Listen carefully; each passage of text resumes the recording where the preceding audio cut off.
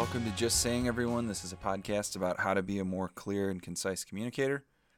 My name's Charlie Thornton, and we've got another frequently asked questions segment for you.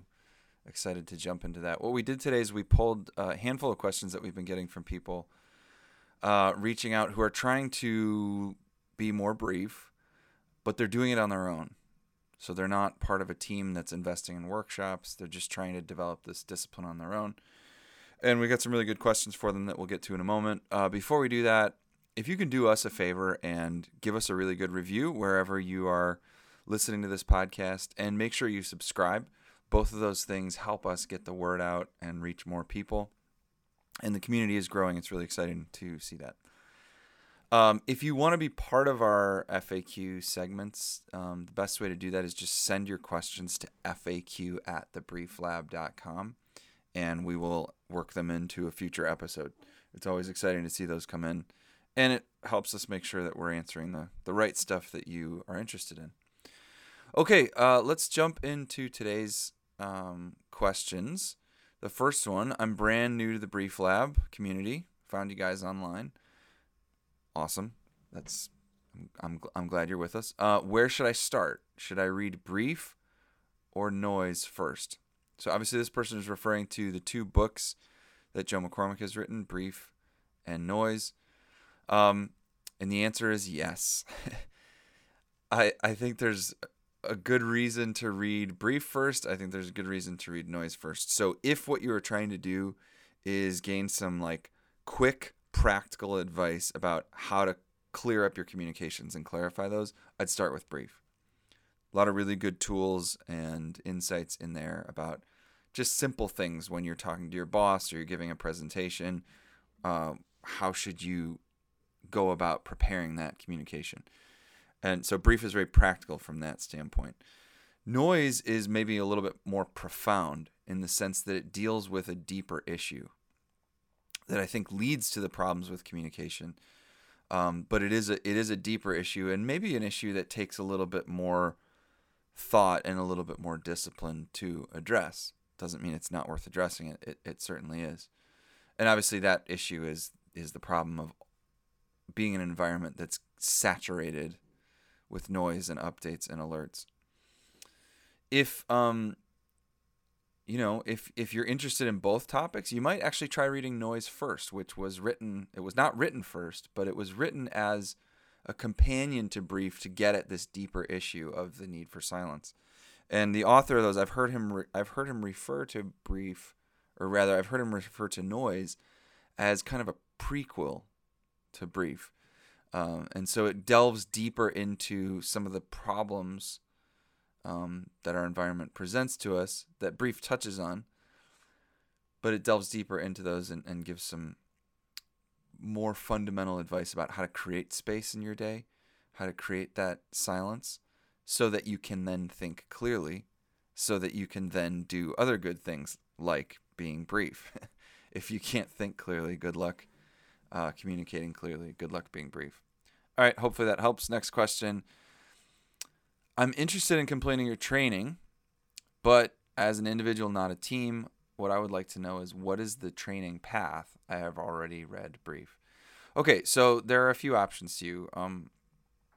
There are a couple of online courses that are available to individuals. So what you can do is just go to the Brief Lab website, and there's a tab that says resources. Click on that tab, and if you scroll down to online courses, there are 2 courses listed, and then there's a third course listed, which is actually a bundle of the first 2. So there's one on writing, and then there's one on the fundamentals of Brief, which is sort of like the same stuff that you would get if you were to attend our Intro to Brief workshop. It's just packaged in a go at your own pace format for folks online. We do believe strongly that there's a benefit in tackling this stuff as a team, which is why we've decided to gear 98% of our business toward folks who are looking to do that. And we can talk about what those differences are. Actually, I think we've got a question about that in a minute. But if you don't have that opportunity, check those out, and that might be a good place to start. All right, even if I can't attend certain brief trainings as an individual, do you recommend any resources, tips that I can use on my own? Yes, I do. And I would actually recommend going there before you start with the programs that I just mentioned. So a really good one, I think, is you've already found it. It's this podcast. If you're new to this podcast, look back at some of the previous episodes. There are a lot of really good ones in there. And I would like to point you especially to a few that Joe McCormick has done over the years. So look for anything on headlining. Look for specifically things on brief maps. There was one he did recently, just very recently, on a meeting prep card, which is sort of a brief map that we've dressed up specifically for meetings. Also, not too long ago, did one on a tool that we have called a draft card. The reason I'm pointing you to those ones is those are the ones that are really focused on the tools. You can go on our website and download those tools for free, and then you can go comb through the podcasts, find those episodes, and get a little 10 to 15 minute lesson on each of those tools, and then start using them.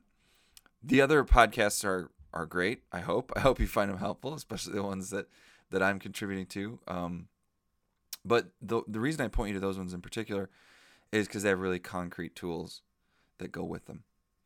And I think that's probably your best bet to start with those if you're doing this on your own. Obviously, check out the books because those are good resources as well. All right, next question. Okay, this is the one I just referred to. What are the benefits of learning brief as a team as opposed to individually? I mean, look, everyone can improve from practicing this stuff. And to some extent, I can tell you that because I have to do it too. And not only do I have to do it, but I do it as an individual. I mean, our team is committed to this, obviously, but long gone are the days of me attending brief workshops. I now design them and teach them. So I do think there's value in trying to tackle it as a team. That said, as an individual. But that said, I think there's sort of an exponential benefit if you're going through it with a team. And the reasons are pretty obvious, right? If we're all sort of using the same approach, then we have a way of talking about things that is positive and concrete. So part of what you get when you come to the Brief Lab is you get, we're giving you terms that you can use as a team. So you can say things like, hey, I think you're getting into level 3 stuff there. Could you elevate the conversation or get back to level 1 stuff? Or what's the headline here? Or what's our minimum definition of success? For those of you who've been through our workshops, you know what those terms mean, and they're concrete. In the absence of those terms, you have to fish for the right language and hope that your audience is getting it. Saying things like, could you get to the point better? And some of those things can border on being kind of offensive. And then obviously, the other benefit of going through this as a team is a lot of our communications we don't entirely control. So it's one thing for me to run a very disciplined meeting, but what about the 5 meetings for every 1 meeting that I run that I don't run, that somebody else runs and I'm just attending? Well, if your team is going through this, then maybe 3 of those 5 meetings are actually going to be using the same method. Or, same with email. I send a lot of email, but I get even more. Well, if you go through this as a team, not only the ones you're sending, but the ones that are coming back, at least in theory, are going to be affected by these principles. So, on that note, if you're serious about having your team go through this, reach out to us at the Brief Lab. You can email me at cthornton@thebrieflab.com or any other email that you can find and say, hey, I'm interested in introducing this concept to my boss or my boss's boss or whatever. Reach out to us. We'll set up a call with you and we'll hook you up with some good free resources that you can send to that person to let them know what this would look like for your team. All right. I know that brevity requires discipline. What are some ongoing ways I can hold myself to a higher standard for communicating? Well, this is the $1 million question for, I think, any training, which is how do I actually take it out of the classroom and then use it? I mentioned earlier that the term minimum definition of success, that's something that we use at the Brief Lab. And it's not to lower our standards, but it is to look at what's the least thing that I could do that would still be progress. So I would encourage you, if you're trying to develop this discipline, set a weekly reminder or have a daily reminder if you want to go that route. If you're using some of the tools from Noise, these are built in. So on a daily or a weekly basis, just figure out what is my minimum definition of success for this particular discipline that I'm trying to develop. And do yourself a favor, don't pick something that's vague. Don't pick something that's super lofty. And don't pick 5 things, pick 1. And then make it happen. So I think you need the scheduled time to make that minimum definition of success. Then you need to be thoughtful and simple when you make that definition of success. And then you need to reflect back and know if you did it, right? So maybe if you're doing it on a daily basis or a weekly basis, when you get to that next scheduled time, don't just think of what I need to do this week or what I need to do this day, but think about what did I need to do last week and did I do it? And if the answer is no, I didn't do it, or I did it and I didn't do it well, do yourself a favor. Don't beat yourself up. That's not the point. The point is to make incremental progress. So if you didn't do it, then just be honest. Why didn't I do it? Was it too complicated? Was it too challenging? Was it too rigorous? Maybe I need to lower the bar for myself and start to get some traction that way. Or maybe I just didn't do it and I need to reset the same goal for this week. Okay, fine. If you do that 8 times in a row, then stop setting the same goal and make it simpler. Lower that bar for yourself.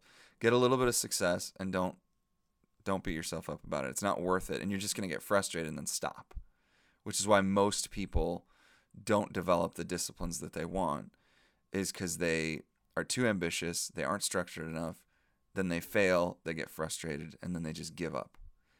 You don't have to do that. All right. I think that's it. I thought I had one other question, but that was actually the question that I answered first. So if you liked this, be sure to give us a good review.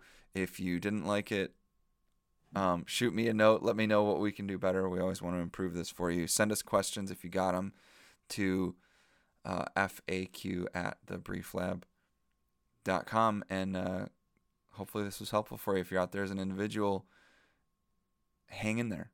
I know it's not easy, but stay in touch with us and listen to this podcast. That's why we have this community.